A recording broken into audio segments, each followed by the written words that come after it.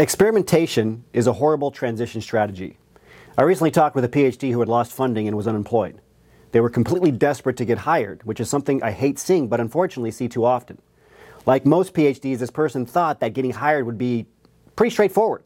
They thought that once they really started trying in their job search, opportunities would just come faster and faster. Only they didn't come faster. In fact, they came slower and slower. That was when this PhD sent me a direct message and we ended up talking on a transition call. It seems like the harder I try in my job search now, the harder things are getting. That's what they said to me. Well, I said that's because it is getting harder.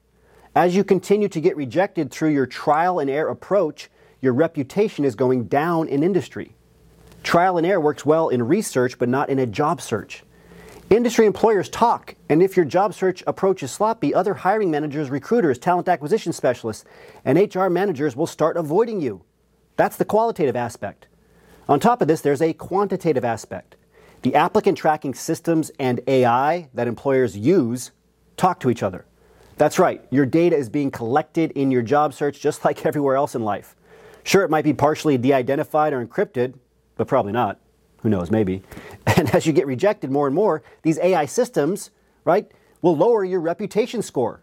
It will start to go down. Your visibility will also go down. Take LinkedIn, for example. If employers keep bouncing away from your profile because it's too academic, your visibility score will plummet. If you apply to a company's AI system and get rejected, that system will often prevent you from being considered by an actual person for up to a year.